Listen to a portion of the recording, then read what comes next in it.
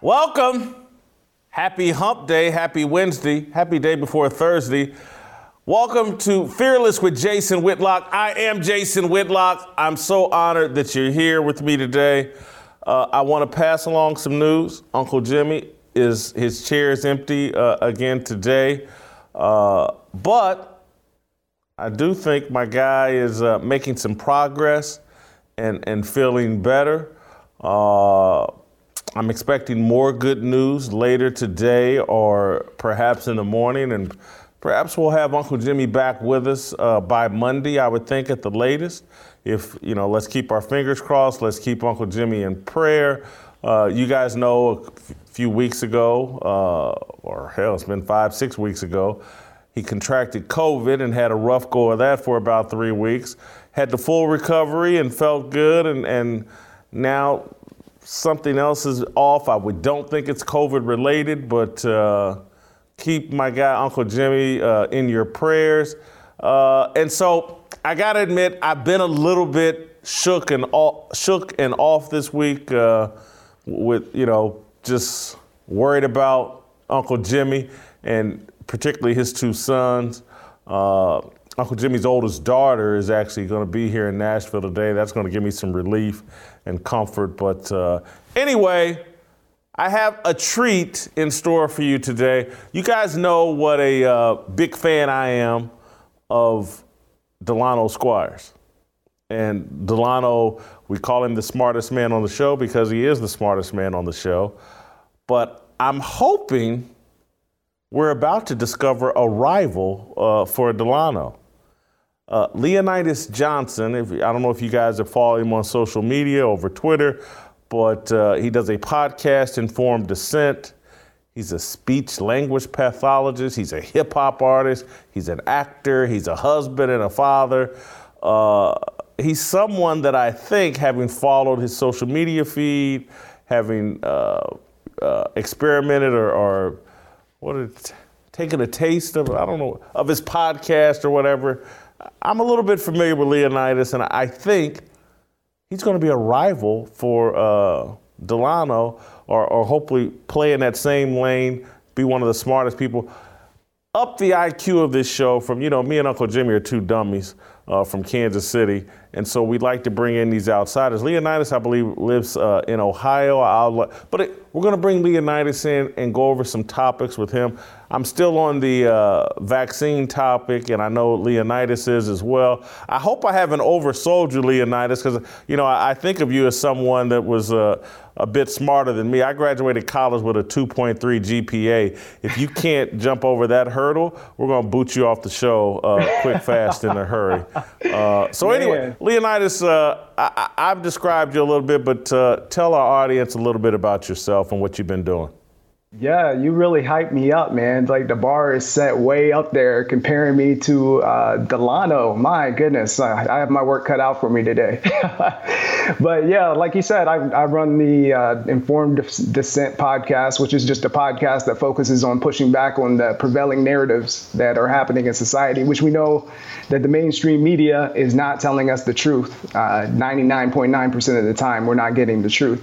So whatever the prevailing narrative is out there, I push back on that, and whether we're talking about race or gender politics, economics, religion, pretty much any hot button topic, I'm tackling that. And then speech therapy, speech language pathology, that's my day job. I work out at a nursing home, so I'm right in the thick of the COVID stuff as well. So yeah, it's fun times, man. Oh, so that's where your passion about COVID comes from. You're dealing with this every day. Yep, I'm right in the direct lines of it. We've been doing much better at my nursing home. We had an outbreak a couple weeks ago where we had quite a few vaccinated patients end up getting COVID, and we had to move them all to a isolation wing. And there were several staff members that tested positive, and there was a whole big thing. But now I think we're down to just one positive staff member and no patients. So we're doing pretty solid right now. All right, before we unpack a few of these topics, I still want a bit more information because this is all important.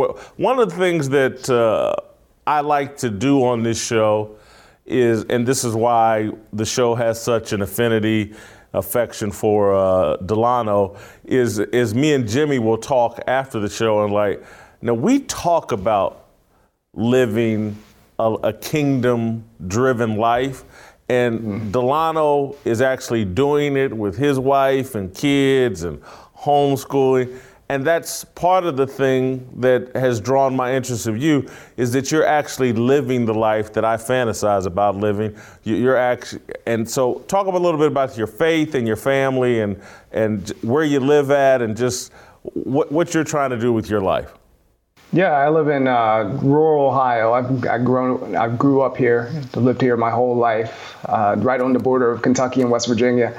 I go to a full gospel church in Huntington, West Virginia, which, if you're familiar with Marshall University, that's where Marshall is. And I've been going there my whole life, and that's actually where I met my wife. We have 4 kids, 10, 9, 4, and 3. Hard to keep track of their ages, man.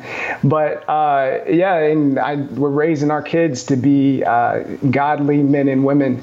And, it's interesting because when I talk to people about this, there's always a racial element to it. And they wonder how I'm raising my kids and what we teach them and how we help them navigate the community, particularly living in a place where there's not a whole lot of black people. I live, and it's probably like 99.9% white. I mean, there's not a lot of black people where I live. And, I always tell them, like, look, man, like I teach my kids that skin color and hair color and eye color, they're the same. They mean nothing. They're part of who you are. I don't want to say they mean nothing. They're part of who you are. They help make up who you are, but they don't define you. So we don't focus on the racial elements. We don't focus on any of the racial identity issues. And, we're just raising them to be godly kids, and it's been great. So, as far as ambitions go, I like I said, I'm doing speech therapy, and that's been a great career. I do the political stuff because I feel like I have to. I feel like I have to. Like, the truth needs to get out there, and somebody needs to speak it. And if it's the age-old adage, if not me, then who? And so I'm feeling this calling on my life to start stepping forward and pushing into this arena to carry that torch and be that light shining on the hill and show the world not only just the truth, but the truth through Christ. And yeah, that's been my main focus, and it's been really good so far. All right, so speaking of guys that are standing on truth, I thought that Orlando Magic power forward Jonathan Isaac, just a 23-year-old kid, yesterday, and I think we have the clip, correct me if I'm wrong, Chris or Corey, but I think we have the clip of how he spoke to the media yesterday or the day before about the vaccine and why he has not taken the vaccine. And so, I'm sorry, I thought we had the clip all teed up, but anyway, I know you took notice. I saw over social media, you took notice of Jonathan Isaac and what he had to say. And so what are your thoughts on the NBA trying to force the vaccine on these young athletes? And the way I thought, and we had the conversation yesterday, we've seen these athletes, particularly in the NBA and the NFL, at the forefront of alleged social justice issues, and none of them, to me, have been as articulate, as well thought out as what we heard from Jonathan Isaac yesterday. What's your take, Leonidas? I agree with that. Absolutely, 100%. It's really good to see somebody of that caliber, somebody that's in that arena, that come out and be that informed and articulate about it and push back against the prevailing narrative and say, listen, this is about liberty. It's not that people are against vaccines. I think that's what gets conflated way too often. When people come out against the mandates and say, like, look, people should make their own decisions about these things and come to their own risk assessments. People say, oh, you're anti-vax, but that's not the case. And for the vast majority of people, they're not anti-vax. They're not against vaccines. Most of these people are vaccinated, but it's just this particular vaccine that's surrounded with politics, that's been surrounded with disingenuous information, and a lot of unknowns that we're still figuring out day to day and changing science. And this idea that people should be forced to take it, there's all these unknown side effects that could happen, and like Justin said, that he's not really at risk given his age or his physical fitness level. I thought he said it very, very well, and that it's not that he's discouraging people from taking the vaccine. He's just making his own assessment, and he thinks other people should do that. And that's really the crux of the matter, that everybody should look at their own situation. How old are you? What's your health situation? Do you have pre-existing conditions, comorbidities? What's your risk? And then make that decision for yourself. That's the basic argument of what's happening here. And that's really the foundation of our country. People should be able to do what they feel like what is best for themselves, as long as they're not violating somebody else's rights. And that's really the bottom line.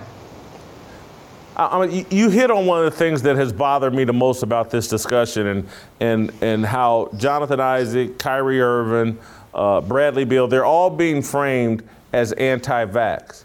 Mm-hmm. And yesterday I tried to make this point, like, hey man, just because I prefer R&B music doesn't mean I'm anti-country. It just means that for me, R&B is a better fit. And it makes sense for me. I'm not anti-country music. And so I've said this a million times on this show. The vaccine is for 50-plus-year-old fat guys like me. It's not for 23-year-old NBA superstars. It's just not. Yeah. They're not anti-vax. They're just like, that ain't really me. I'm not into that. I'm not putting that into my body. It's not really providing me the protection that it would a Jason Whitlock. And this is what is driving me crazy, these people that want to force it on everybody. And I think most of it, Leonidas, comes down to simply, I did it, I took this risk, and so I think you should be forced to do it and take this risk as well.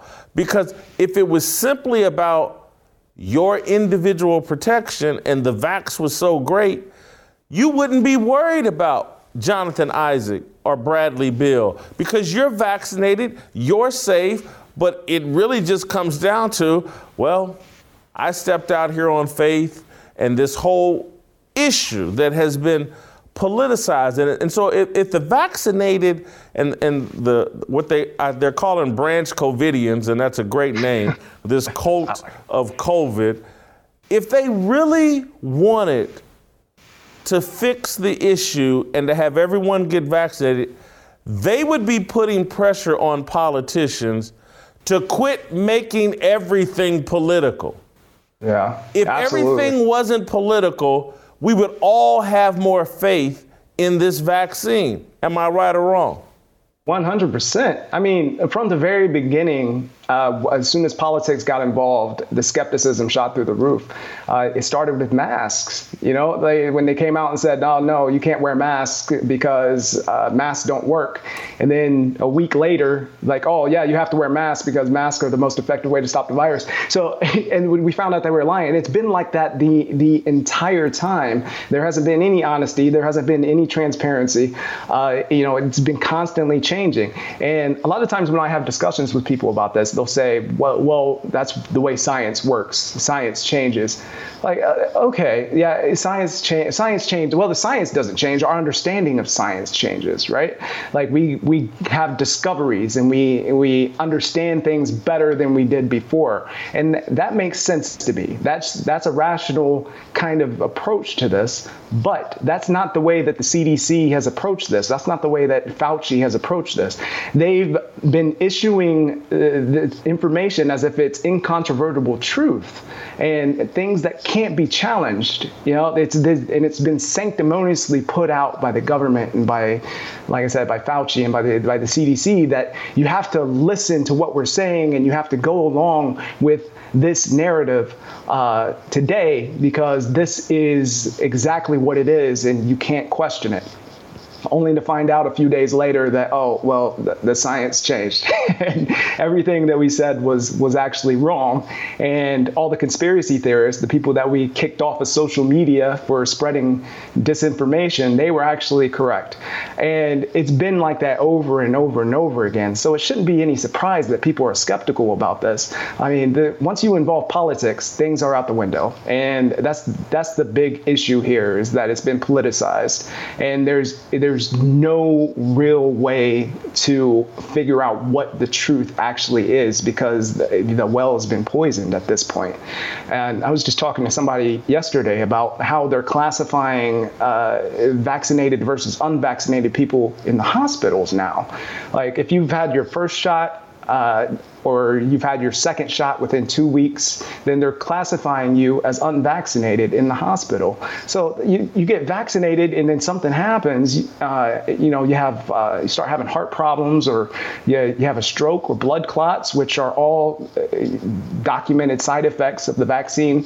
And then you go to the hospital for this and they're classifying you as an unvaccinated case, or you have a breakthrough case, you get COVID, you're unvaccinated because they say it hasn't been long enough. So the numbers that they're putting out are just disingenuous and it's not accurate. So, and again, I'm not saying that people shouldn't take the vaccine or they shouldn't make their own risk assessment. It's not that you're pushing against the vaccine. It's that there's too much disinformation, there's too much politicization around it that to say that people should be forced to take it is just, it's irresponsible and it's completely unethical. I'm going to tell you the worst thing that the media has done. And again, this is where I say the Branch Covidians, the COVID cult, if they really wanted everyone to take the vaccine, they would be stomping their feet and stomping their fist on desks saying the media has to quit blaming this on Trump supporters. Because the Trump supporters are sitting back going, well, hold on, man. The highest rate of people unvaccinated are black people in America. Yep. Black people vote 90% Democratic. How are we, Trump supporters, carrying the burden of, we're the ones not taking the vaccine and we're the reason the country's falling apart over this COVID deal? It's so dishonest. It so ignores the facts. This isn't some hyper partisan, Trump supporters won't get the vax. Trump came up with the vaccine. Trump took the vaccine. It's just like people that want to be in control of their own destiny and in control of what they put in their bodies. And they don't want some experimental deal that's been rushed through all the processes. Mm-hmm. I told people early on, I'm not anti-vax. I think the vax, for me, is in 2022. After I let everybody figure out what's going on and what's really going on with this deal, I'm going to be more comfortable with the vaccine in 22 than I am in 21. I'm just sorry. And I don't think that makes me crazy. I'm certain I've never voted, so, to frame me as a Trump supporter, they can, I guess, because I don't hate Trump. And anybody that doesn't hate Trump is a Trump supporter in this new definition. Yeah. But the facts are black people, hardcore Democrats, are the people not getting the vaccination. And every time the media opens its mouth and tells another lie about who is and isn't getting vaccinated and who the worst people on the planet are, it just makes people like me more skeptical. And I'm sure Jonathan Isaac, if I was a young person looking at this craziness, like, this isn't a health crisis, this is a political crisis. And do I want to jump feet first into some political crisis? I love to make this analogy, Leonidas, and I'm going on spec. because of your age, I'm assuming you've seen the television show Game of Thrones? Yeah. Oh, yeah, you've seen Game of Thrones? Yeah, I've seen it. Yeah, and the reason I love Game of Thrones, because that's where I think this is the time we're living in. Game of Thrones, to me, was a television show about what men and women will do for power, and they'll do anything. Stannis Baratheon burned his young daughter at a stake trying to get the throne.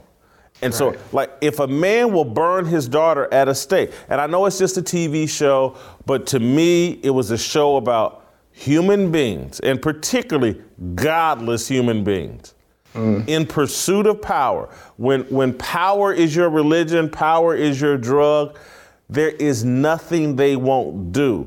And I look at Game of Thrones, and everyone thinks it's some little fantasy show about dragons and oversized giants and all this other stuff, and White Walkers. And I'm like, nah, man, it's just a show telling you, like, human beings in a fight for power are capable of the most wicked, dastardly things you will ever see in your life. And that's what I think I'm looking at right now. All throughout history, it's been the case. And I try to explain that to people. While Game of Thrones is fiction, it does do a good job at highlighting human nature. And like I said, all throughout history, it's been the case, whether all over the world, whether you're looking at the Soviet Union, you're looking at Mao's China, you're looking at Nazi Germany, you're looking at Rwanda. I mean, everywhere. This has been the case, and it's the case here. And people think that they can't happen; those things can't happen here. That we're somehow too enlightened, or like there's this arrogance that these things that happen in these other countries, or these things that have happened throughout history, they could never happen in America because we're better than them somehow.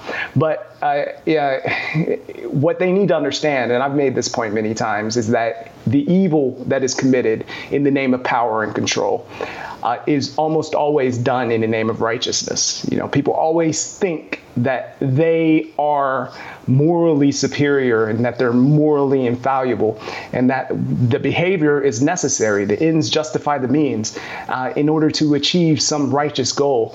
And you call them the Branch Covidians, which I like that, because there is a lot of religious fervor to it.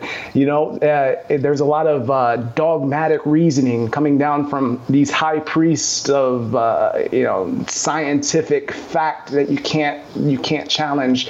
And then you have your inquisitors that go out to search for the heretics, to punish them for blasphemy. And it's all done in the name of righteousness. So it's been human nature. It's been the case forever, and it's going to continue to be the case.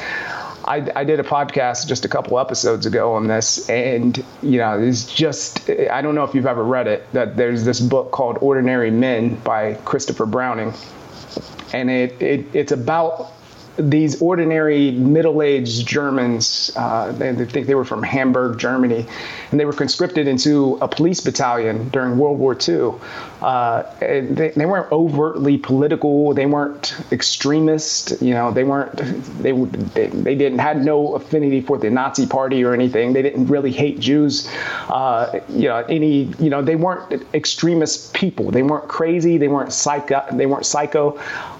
But they were conscripted into this police battalion. They ended up killing 39,000 Jews and sending another 44,000 off to death camps. And after you read that book, you talk about getting a slap in the face about human nature. That book will do it, because you realize that those people are you. It's me. You and I, everybody. We want to separate ourselves from these people, from these historical figures, and say that couldn't be us, but it is. We all have that. We all have that proclivity for evil, and we have to be aware of it because we have to keep it in check. So the minute you have that moral superiority, and then you're starting to force people to do things that you think is righteous and moral, and things that will make them potentially suffer, then I think it's time for some serious introspection. this thing you said about we're better than them. I've been having this argument for the past couple of months, telling people, particularly now that, all of American history is evil and we should be ashamed of all of it. And the founding fathers are a disgrace. And those people, 150 years ago, they had slaves. They're the worst people on the planet. And we're so much better than them. And so I started asking people, particularly people of any faith, that think this way. I'm like, I wonder how God is going to judge our legalization of abortion. Will he, with crushing little babies in the womb and sucking them out with a sweeper or a vacuum cleaner or whatever? I wonder if God's, at least you didn't have slavery. Or I wonder if he's going to be like, slavery's bad, but, this sucking babies out of a womb and crushing them, that's bad too. And so, again, it's like we think we're so much better than Thomas Jefferson and George Washington and all, and I'm just not so sure. Again, and there's a humility that comes from understanding, like, we're all sinners, we're all capable of doing. If I had been living back then, who knows what I would have been doing back then, because who knows what I'm co-signing for right now as I live today. And so I want to pivot a little bit, because you don't have to respond. I want to pivot to, you've been in a little bit of a battle with Bernice King, one of Dr. King's daughters. Dr. King's kids, they're like a lot of people that get handed over the family business from their parents, and they run it into the ground. I think there's a little of that going on with Dr. King's kids. Yeah, it's unfortunate. Bernice actually blocked me on Twitter, so I believe that means the spat is over. we are no longer able to interact on Twitter, which I'm okay with. So I mean, she posted this tweet that said that her father would not promote a colorblind society, that he was all about justice.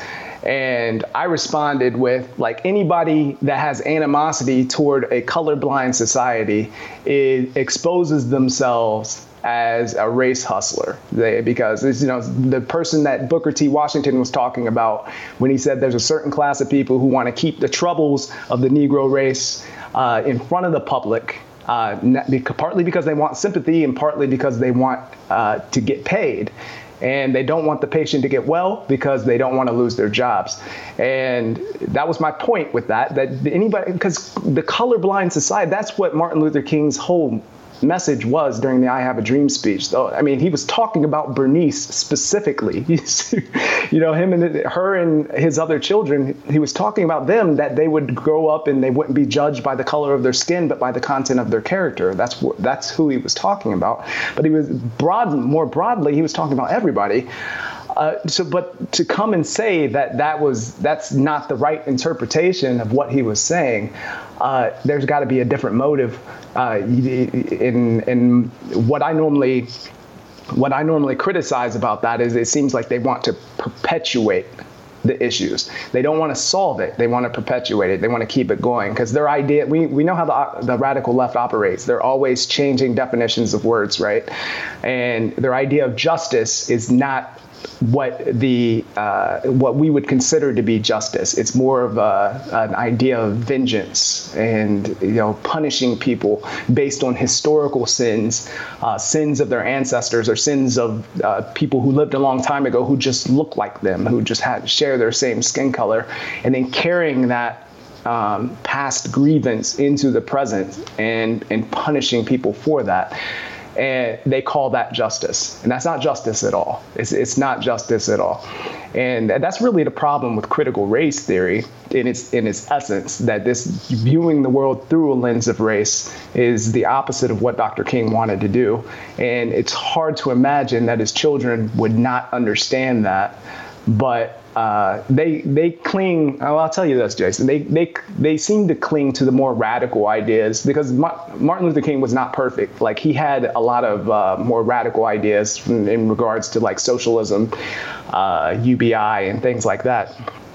And so, like, he had a lot. He did believe a lot of things that I disagree with, but when it comes to race, for whatever reason, his kids and then, a lot of other black people who use him as a radical figure, just completely just lose the plot and think that it's about this idea of, like I said, vengeful justice instead of moving into a post-racial society where skin color just doesn't matter at all. And, that's been my focus. I think that like anybody that inherits a business, and so let's say in 1987, I inherit a Blockbuster video business. I don't ever want VHS tapes or DVDs to go out of style. I need that. I don't want everything to go to streaming. And so, again, Dr. King's kids inherited his business, and his business dealt with the issue of race. They don't want the issue of race to go away because they become like Blockbuster, and they go away and they have to pivot and start up a new business or address new issues. And so, again, race is their business, and racial injustice is their business. And that's why we see so much ginned up racial issues in terms of, like, Dr. King and his generation were addressing actual laws on the books. Right. Things that prohibited black people from experiencing American freedom. Mm-hmm. We've now turned the whole racial justice thing into addressing feelings. Have your feelings been hurt? Do you feel offended? Was that a cold word? Bob, all these things that, again, don't really have any power, or they only have the power that you give it. You can decide, and because I have made the decision, like, if somebody calls me out of my name, I'm not offended. I'm actually looking at them like, wow, you're an idiot. You don't know my name is Jason? Everybody knows my name is Jason. I've even told you my name is Jason. You can call me whatever you want, but I'm just not offended. And so I take all the power out of that. But we've built a society based on feelings, and it allows an endless supply of fighting racism. Because if it's all just we got to run around and protect people's feelings and make sure that every human being in America, that, from Derek Chauvin to whomever, whatever white cop they can identify, he represents all of America. And there's going to be an endless supply of that, because there's an endless supply of idiots anywhere you go on the planet. There's in any place you have freedom. I always try to explain this to people. The key word is dumb, D-U-M-B, free dumb. In order to be free, you have to allow a lot of dumb, or there is no freedom. And so there's always going to be dumb. And if we're going to define everything dumb as, my God, I can hardly make it in this society. Someone has said something offensive to me. And if we don't put that person in jail, I just saw a good sermon on this weekend. A buddy of mine sent it to, I think it's called Traders Point Church in Indianapolis, sent me the sermon there, where the minister was just talking about, we don't know the difference between, today I do this show called Harmony. So when I get you off the air, Leonidas, these two ministers are going to come on. I'm going to bring it up to them. But the minister this past week just talked about we need to know the difference between harmful offense and, I wrote it down, conscientious conviction. I'm screwing it up. I'll have it for the next segment. But bottom line, the minister was making the point that if we outlaw offense, if we have to tiptoe around everything, what you're basically outlawing is truth. Because the truth sometimes will offend you or make you uncomfortable. And if we build a society based off of, you can't offend anybody, you can't say anything to make anybody uncomfortable, you could get in trouble for that, we must cancel you for making someone uncomfortable or making them feel inadequate for a moment. What you're basically, throw out the gospel, because you can't preach it. You can't preach the Old Testament, New Testament. You can't tell the truth to anybody because, oh my God, someone's feelings may get hurt. And it's just like, if Corey walked up or screamed off camera right now, Jason, you're fat. I'm telling you, I wouldn't melt. I'd be like, hey, the guy's telling me the truth. He doesn't want me to eat that Snickers bar that's sitting here waiting for me. That's all. He's just telling me a truth, a helpful truth. I'm not offended by that. He's actually showing some concern for me. But if I were to see Lizzo somewhere in a bikini, a thong, or whatever, and say, hey, baby girl, you too fat for that. Oh my God, you've offended her, and you can't say that. I'm just telling her the truth. You can't wear a bikini, Lizzo. You see me walking around in a Speedo at the beach? I don't do it.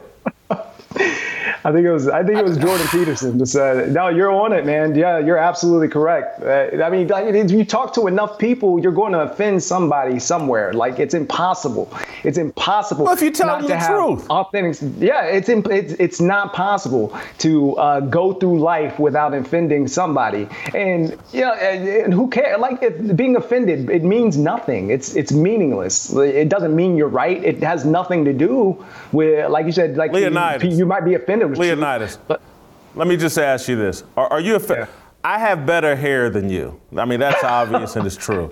Are you offended by that, or is it just a statement of fact? It's both. I'm offended now. I'm done with the interview. Hey, before we go, I want to ask you about the thing that you're most noted for, and it's what caught my attention a couple years ago.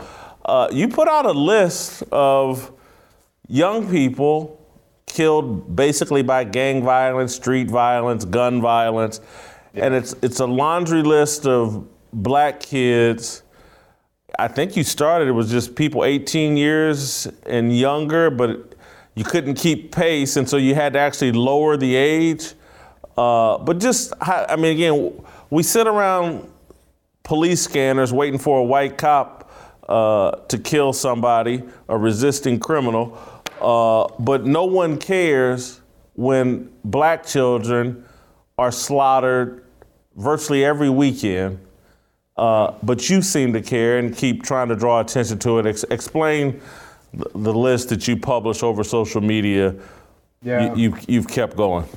So last year, over July 4th weekend, there were like 4 or 5 kids that were shot in just Chicago that were killed. And I was blown away by it because, we don't hear about that sort of thing too often. I mean, you hear about it every once in a while, and you knew it was kind of happening, but you didn't really look into it. So I started researching to see how many kids had been killed throughout the year, and it just blew. It was awful. It was awful. It ended up, by the end of the year, it ended up being like 78 kids on the list, and that's just a partial list. That's not even all the kids. I knew I missed a lot because the FBI UCR report came out for 2020, and it has 606 kids under the age of 13 that were murdered last year. And some of that includes like murder suicides and domestic issues, but a large percentage of it is street violence, kids playing in their yards and getting shot, kids in their beds asleep, babies in strollers. I mean, it's just you're reading through some of these stories and you're reading comments from the family members and things like that, and it just rips your heart out, man. It's just the big thing about it is that the national media doesn't touch it. The national media doesn't talk about it. I think there was like 13 unarmed black people killed last year, and that's what we focus on. Whereas, multiple times more children are killed in street violence every year than unarmed black people killed by police. And we're talking about people that are fighting with police. Most of those shootings are justified, and there's no focus on kids. And so this year there's been at least 55 that have been killed so far. And again, I know I'm missing a lot, and I try to get as many as I can. People send them to me. I try to track some news stories, but it's just awful what's happening. And like I said, it's even more awful that it's not being covered and it's not being talked about, because this is the real crisis that is happening. Kids can't even go out play in your yard safely in these communities, and nobody's really talking about it. Leonidas, great job. Appreciate having you on. We're going to have you back tomorrow I'm going to tell you one more uncomfortable truth. Despite, having, I think we'd all have to agree, he's got a weight advantage over me. He's got to be 100 pounds lighter than me.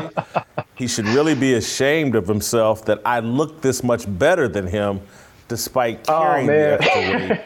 It's these uncomfortable truths that we get into. Don't laugh, Leonidas. Your wife's going to tell you the same thing when this show's over. But thank you so much for joining us. And I got to start talking about my good friends over at Good Ranchers. You want to know why I look so good? Because I eat the best beef meat in America. Good Ranchers is truly incredible. Their food is coming from 100% American farms. Their farm-raised chicken and grass-fed cattle will provide a better tasting option than anything you can get from your local grocery store. I'm telling you guys, I crack a lot of jokes, but you guys know what I've been doing ever since Uncle Jimmy got COVID. I've doubled down on my diet. I'm only eating great food, clean food that's 100% American farm raised, like Good Ranchers, is helping me lose weight. You can still eat good and lose weight. That's what I've been learning and implementing, and it's helped me a tremendous amount over the past month. Good Ranchers has been one of my best friends. It's high quality standard of food that stands up to those expensive mail order companies, and you can have all of their delicious food, which comes individually wrapped and seasoned, delivered straight to your door. Pick from any of their options like their Ranchers Classic or their Family Feast bundle to give you and everyone in your family the absolute best meal possible. But stop listening to me and go order them right now. If you subscribe, you'll get $20 off and free express shipping. Get steakhouse quality for less than $5 per meal. Go to goodranchers.com/fearless to get $20 off and free express shipping. That's goodranchers.com/fearless.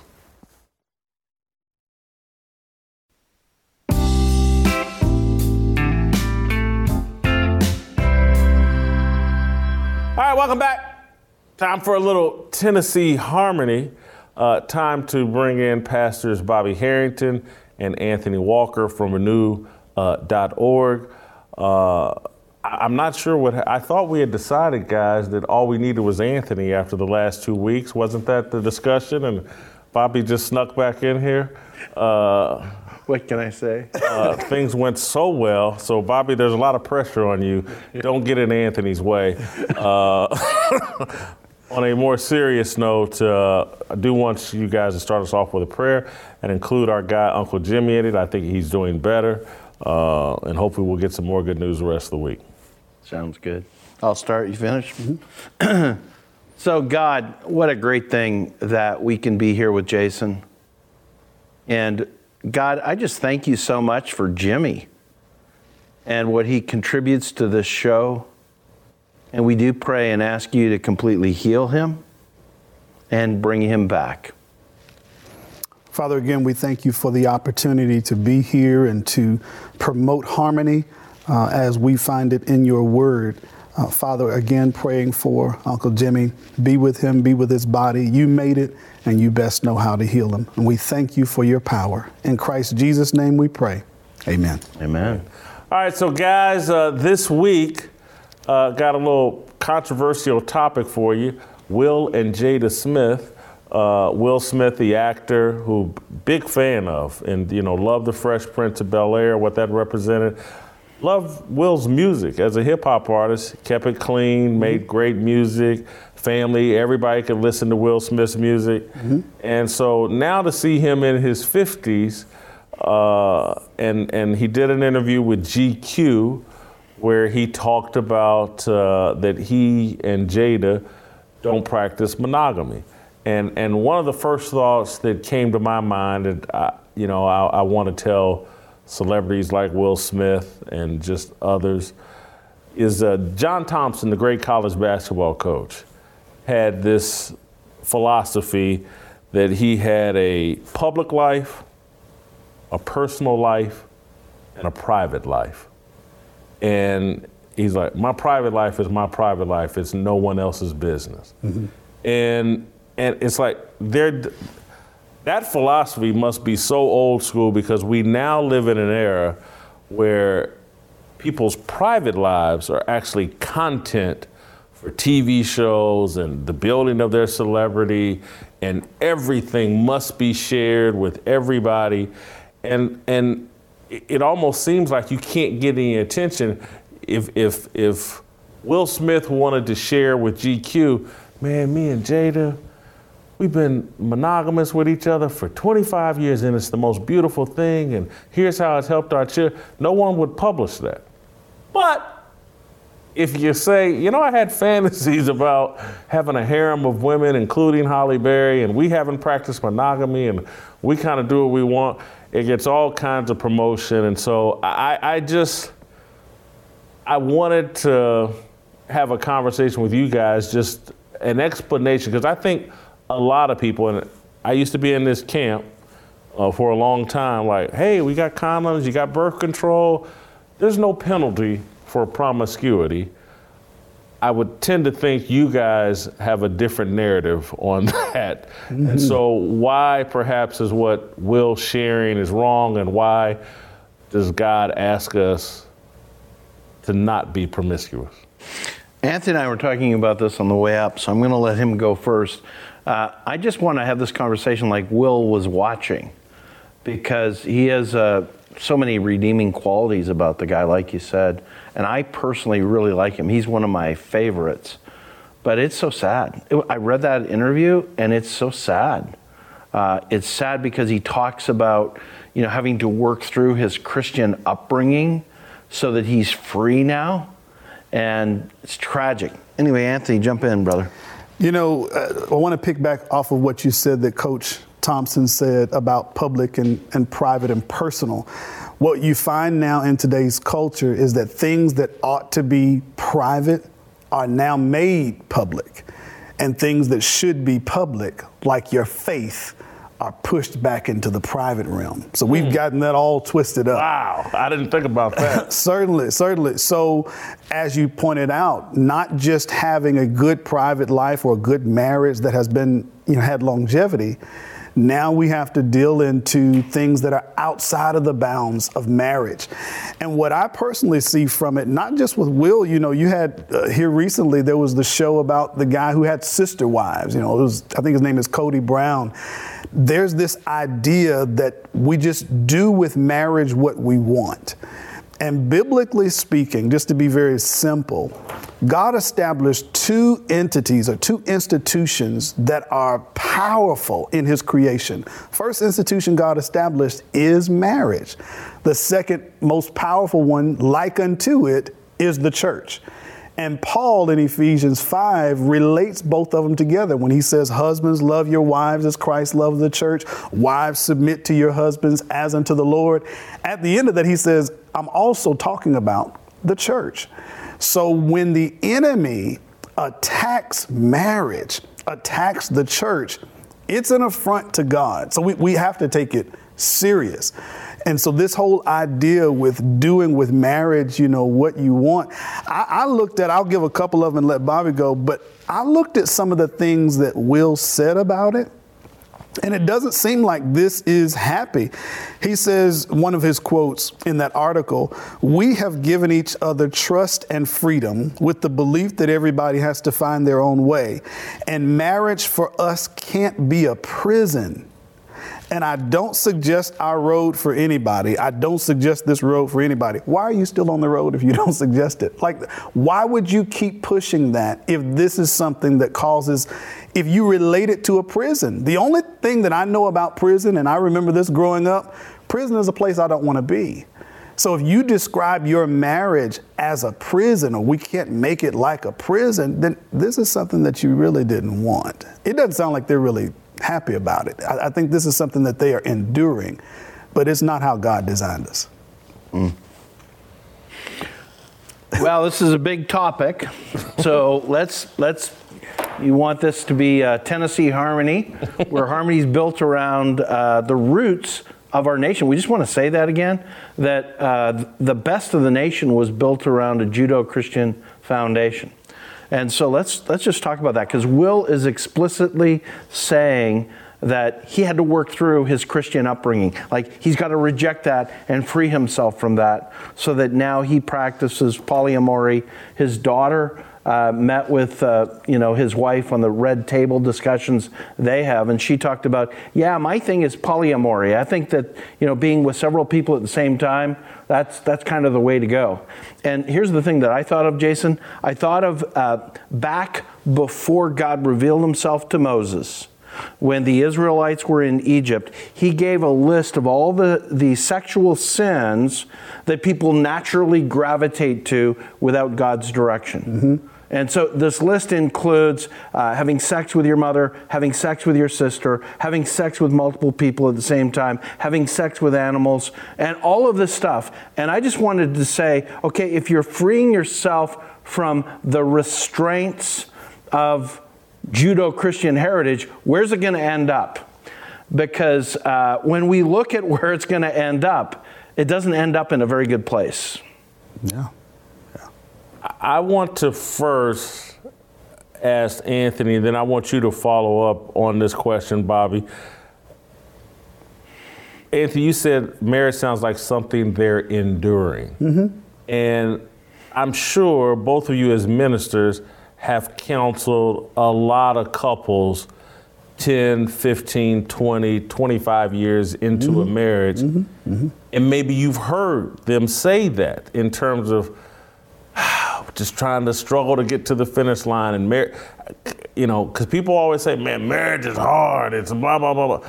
And so what do you say to people that feel like they're just enduring? What are they doing wrong? What can they do to course correct? If you were advising Will and Jada Smith on how can we turn this from an endurance thing into something that brings you joy and happiness, what advice would you give them? So when God talks about marriage, he relates it a lot of times to the unity that he has with the Holy Spirit and Jesus, that kind of unity. The fact that you have three God in one, okay? And even when two people are married, he says the two become one flesh. So that process for us, it is some sacrifice of me, it's some sacrifice on the wife, etc. There are some issues that we have to work through because, you take that couple that you say they're 30 years old when they get married. You've had 30 years to develop individually, and now you have to come together in one accord. I'm not against the fact that marriage has some ups, some downs, some difficulties, some personalities that has to work through. Where I point to, and what I would listen to, you mentioned as a counselor, when people have diametrically opposed values, I would be the first to let them know as a marriage counselor, as a man of God, hey guys, this might not be for you. Will mentions in that article with GQ, he says Jada was never one for a monogamous relationship or traditional marriage, but you married her. So you're going into marriage knowing our values are different.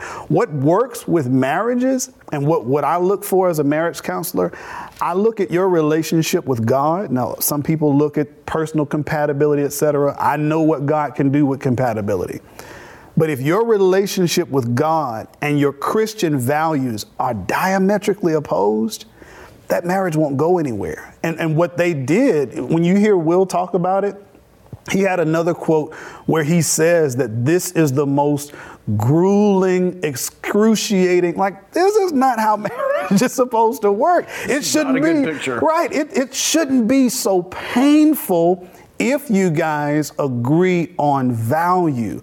My wife and I, we have had, disagreements from time to time. We've had to work things out, etc., as any marriage would. But our values are the same. And our unity is not around my personality or her wants. Our unity is based on God. So even in our most heated discussion, we come together on the truth about, okay, now what does God want about this? So I would encourage those couples that are going through tough times, etc. If we can't sit down with God, who we proclaimed our love in front of and covenant with before God and all these people, If we can't come together with God and agree on what he says, your marriage is on the rocks before it even gets started. Bobby, it almost sounds like Anthony's saying they should go their own separate ways. Do ministers actually counsel people to go? So I'm not one to, because God has a position on divorce. He doesn't like that. I'm speaking as a premarital counselor. No, I know. Right. Yeah. So even in that, if I'm talking with a couple that comes to me and, well, he has this, he has that, I'm going to let them know when we sit down, we're going to see what God has to say about this. And now you must respond with your marriage. How are we going to align, not with my idea, but what God has to say? If we can't come to unity on what God has to say, we're not going to make it work ultimately. So here's the thing on marriage. When you look at what the Bible says about marriage, it begins with presuppositions that we have to have in place that Will Smith obviously doesn't have in place. The first thing is that I am to act in my marriage toward my wife the way God acted toward me in Jesus. Mm-hmm. God loved me so much, he sent Jesus, who gave up his life and died for me. And then God says, when I'm in my marriage, whether it's me loving my wife or my wife loving me, the highest attribute of a true Christian is to love like Jesus. Yes. And the most important place where you love like Jesus is in your own marriage. So a lot of people look at marriage as primarily about happiness. Scripture teaches us that it's first about holiness. Yes. It's about being the kind of person toward your spouse that God wants you to be. And so, it's really clear to me that Will is not operating on a biblical assumption about any of this. He doesn't know about it. And so the Christian marriage concept is, I am going to love my wife the way Jesus loved me, and I'm not going to give up on her. I'm not going to take that back if something's better for me to go a different way. That's not the way of Jesus. The way of Jesus is for me to lay down my life for my wife and to stick with my marriage. And most marriages that I know have been through periods where it was really difficult. And you battled with the selfishness in your spouse, the selfishness in yourself. But the ring made the difference, because the ring is a commitment represents a commitment made to God, where through sickness and in health, in prosperity and adversity, I will love my wife and my wife will love me. And I want to tell you something, that's a way better happiness in the long run. I will be married 42 years this December. And I just got to say, I'm sure Will's had exploits I can't imagine, but he doesn't have the security, the stability, the sense that, hey, our relationship as husband and wife is a God-honoring thing, and we're preparing by our character to be the kind of people that really are like Jesus in marriage. That's the highest goal. Do you hear what he's saying? Like, in order for a man to know how to love his wife, he must first understand how Jesus loves the church. He's got to be in relationship with God to understand that principle. Wives, in order to understand how to function in marriage, you've got to be, a woman rather, has to be in relationship with God before that. It comes together through our relationship with God. And as he's pointing out, what you pull from in the hard times and even in the great times is that relationship that you both share with what God wants. Yeah. He talks about how selfishness is. If I come into it with, Will makes this comment, I make myself happy, you make yourself happy. When it's all about what I want and what she wants, and nobody's discussing, what God wants. God wants some self-sacrifice. God wants some, hey, you know what? I want what's best for you, and I want what is best for our marriage in the kingdom. And lastly, I'll point this out too. Even when I'm counseling and even when I'm performing wedding ceremonies, I make sure to let them know your marriage is a ministry that teaches the world about God and his people. That's right. It teaches. So when people see 42 years, when people see 12, 13, going on 13 years, when they see that happening and they say, man, I know, Anthony can be kind of difficult, or I know, his wife, I know how but man, they work together in unity. That teaches them about God. And it teaches everybody watching. There's this great passage in the book of Ephesians, and he's talking about husbands and wives in marriage, and he says, I'm not talking about husbands and wives. I'm talking about Christ and the church. Yes. Because the metaphor of how God loves us in the church, the metaphor of that is a husband loving his wife and a wife loving his husband, and that we reflect God's love for us by the way we love each other. So it's a beautiful, beautiful thing that if you don't have that foundation, it's like, how can we even talk about this? So there will be people watching that just need a layman's understanding or a plain spoken understanding of, some people are watching going, well, look, if that's what makes Jada and Will happy, having outside relationships and that's what makes their marriage successful.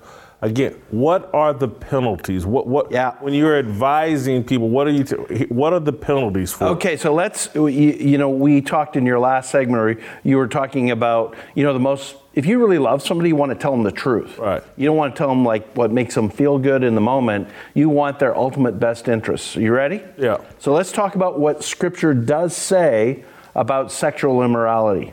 Now, what God describes for marriage is beautiful, okay?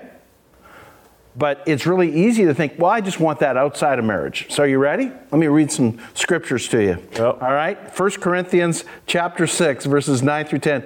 Before we started, you and I were talking about put your helmet on. Yeah. Like Aaron Brockett putting his helmet on. Yeah. Okay, I got my helmet on, but it's because we love people. We love you. And we want to speak the truth as ambassadors of the gospel of Jesus. So here's the truth. Do you not know that wrongdoers will not inherit the kingdom of God? Do not be deceived. Neither the sexually immoral, so sexual immorality is any sex except that between a husband and wife. Neither the sexually immoral, nor idolaters, nor adulterers, nor men who have sex with men, nor thieves, nor the greedy, nor drunkards, nor slanderers, nor swindlers will inherit the kingdom of God. The Bible says if you choose to live that lifestyle, it will exclude you from the kingdom of God. Let me go on with another one, Jason, and then you can react. Ephesians 5, verses 5 and 6. Notice the clarity of these words. For of this you can be sure. No immoral, talking about sexual immorality, no immoral, impure, or greedy person, such a person is an idolater. Like if you live for greed, you make money an idol. No such person has any inheritance in the kingdom of Christ and God. Then he says this, because people back then, like people today, we want to reestablish our own rules. So he says, let no one deceive you with empty words. Because of such things, God's wrath comes on those who are disobedient. Case in point. Is that helpful layman's words for you? It is, but here's what I think some people will hear is that's after I'm dead. I want to inherit the kingdom, blah, blah, blah, blah, blah. And what I think I'm hearing from Anthony and yourself a little bit is that no, there's penalties, right? Will Smith is not happy. He's not doing what he really wants to do. He's had to, I got to throw away all that stuff that was put in me by my parents and grandparents and at the church. And Jada is the one that kind of really talked me into this. We didn't see, and so he's actually not happy with all this promiscuous sex. And I would think that's something y'all explained in counseling. Listen, if you listen to them, they talk about giving each other trust and freedom in their marriage. This is Will and Jada.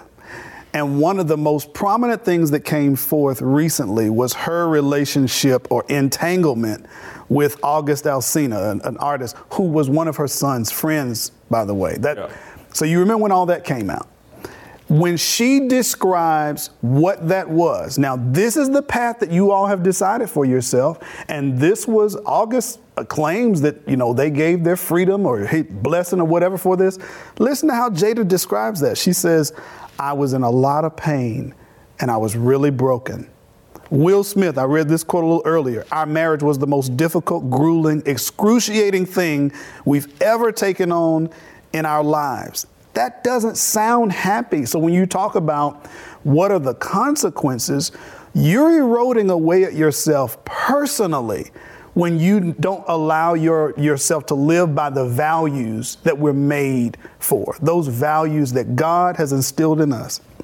You're eroding away and you're putting forth the other thing I'll say, the other thing that he says is, you know, they're just never quitters. If you keep trying to put a square into a circle peg, just the fact that you don't quit doesn't make it fit anymore. It goes against what God designed us on. So I don't believe it at all. I don't think that they're happy. I think that they tell themselves that that's happiness. You know, I have lots of friends, though, who there's this expression in the Bible, enjoy the pleasures of sin for a period. I know people who've been happy for a long time, sleeping with lots of different people or, you know, enjoying sexual relationships. What we have to realize is that you can go for a period where it seems great, okay? And what we teach from Scripture seems like killjoy. God's a cosmic killjoy. Here's what most people don't do. They don't take the long-term view and the broad view. Here's what I mean. Over the long haul, as Anthony's describing it, that can't be a good marriage. If I'm thinking that my wife is having sex with different people, I'm just telling you 99% of men, long-term, we're not going to be happy with that. Like, you can't tell me that people are going to feel good about that. But let's take an even longer-term view. And I think we have a slide on this. I just wanted to share, if you look at all the problems that are caused by people being sexually immoral, okay? You just look at what's happening in our society, and does God care about the long-term consequences for people of sexual immorality? And the reality is he does, and so what he teaches is going to be the best for the most people over the long haul. So let me share something with you. Sean McDowell recently summarized it what would the world look like if everybody honored what Scripture teaches about sexuality, that the only sexual relationship is a husband and wife in the context of marriage. So what happens to a world in which everybody followed that, or the majority follow that? Let's go with everybody right now. There'd be no sexual exploitation, no sex trafficking, no sexual abuse, no victims of pornography. A lot of people don't realize the biggest victims of pornography, in addition to the people watching pornography, the harm it does to them, how about the people who make their living, many of them as sex slaves, creating pornography? There'd be no AIDS, chlamydia, herpes, HPV, or syphilis. There'd be no rape, no unwanted pregnancies, no crude or degrading sexual humor, no need for abortion. No pain from divorce, no deadbeat dads, no prostitution, no men who leave their wives for younger women and divorce them, no need for a Me Too campaign. Every child would have a mother and father and experience the love and acceptance each parent uniquely provides. Now tell me, is that not a better world? Is that not the kind of world that a good God would want for us as his children? No question about that. And certainly, you know, I think last week or maybe the week before, I can't remember, we actually talked about, or I can't remember if it was with Anthony or it was just in the show, but yeah, the promiscuous sex deal has created all the baby mama, baby daddy, grandmama's raising kids. It's just the disconnect from the parents. And it's why we have so much chaos from our young people. They're disconnected from their primary power sources. their parents, two parents in the home, and so they're not getting the kind of energy they need in their developmental years. And so that is certainly one of the major consequences of this promiscuous society that we've promoted and just, but Anthony, I'm gonna tell you what, you've given me a great column. What should be public has been made private. Faith being the primary thing. You blew my mind with that one. That is original, right? That, you just can't, that is, I'm definitely, before I let you guys go, I want to ask you, and I don't know, do we have the clip of the governor from New York? I mentioned that, but I know I shared it with you guys. And so if we don't have the clip, but the governor of New York gave this speech about the vaccine. Yeah, I saw it. Said that basically she wants you to be her apostles and go out and promote the vaccine. And she made these very religious Christian analogies. And literally when I saw it, I don't know what to think. And I was like, and so I want to, is what she did, is that biblically sound? Here's what she did, just because I saw the clip that you're talking about. First of all, she tried to play off of people who believe in Jesus. Now, her own posture with the policies she supports, there's no way she's following scripture, just in terms of her other leftist social policies. But so she's playing off of like Jesus, and maybe she personally, has arranged in her own mind a relationship with Jesus on her terms, but she referred to Jesus and then said, I want to make all of you my apostles to get everybody vaccinated. And the problem with what she said, in my opinion, and in the posture of many people on the left, is they are not respecting the consciences of really good people who have conscientious reasons where they feel very strongly, morally, that they shouldn't get the vaccine. Some mothers are not sure about it for their pregnancies and this kind of thing. And one of the things we know in Scripture, and the Bible teaches it in Romans 14, is on these controversial things where you can't say Scripture says exactly this, we have to allow each other the freedom to have conscientious objection. And my problem with what she did is she leaves no room for that. You're a bad person if you don't agree. And that's going beyond Scripture and the teachings of Jesus, in my understanding, for her to do that. It struck me that same way in terms of like, wow, this is a politician using Jesus to promote a vaccine that, and part of me believes, and I've been very clear on this, I think the vaccine is for people like me, overweight, 50 some odd years, blah, blah, blah.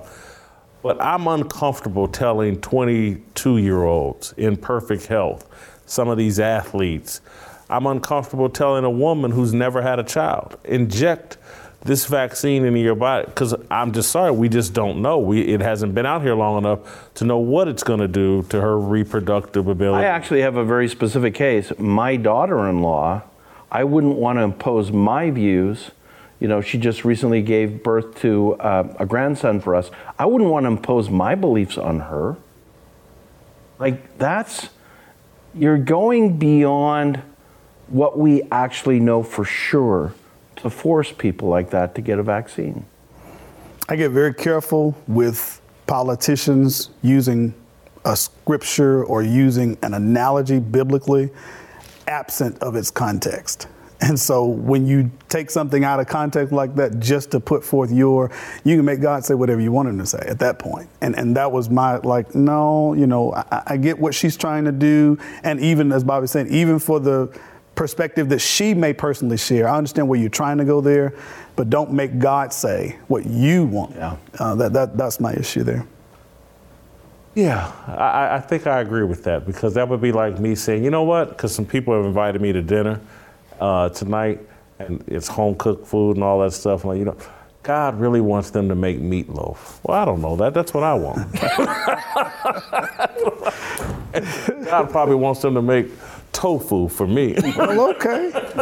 And some green vegetables. Yeah. Gentlemen, thank you so much as always. Appreciate the conversation. I hope some people learn some things. I love to be able to take things right from pop culture, get a biblical perspective, because I people are interested in Will Smith and Jada Smith, and they don't. And we love them too. I wanted to say that, I have no personal animus towards Will, Jada, fans of him, like you said, fans of his movies, fans of his music. No personal animus, but that piece Just that makes you me gave sad out, because when you see this play, you're going to see this play out in his life and in his children's life. They're already talking about, and then the influence. That's the sad part. Given what God says, it's just sad for Will, and I'm really. All right, well, that's it, and that's all for us today. We'll be back tomorrow, and hopefully with some more good news about Uncle Jimmy. Have a good rest of your Wednesday.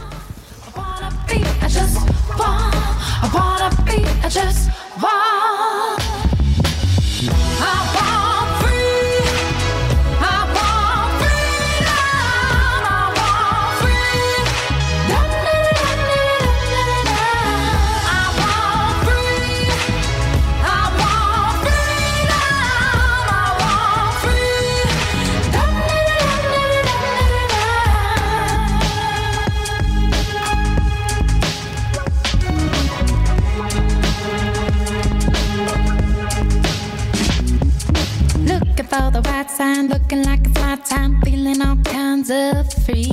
These words are our religion, no regrets and all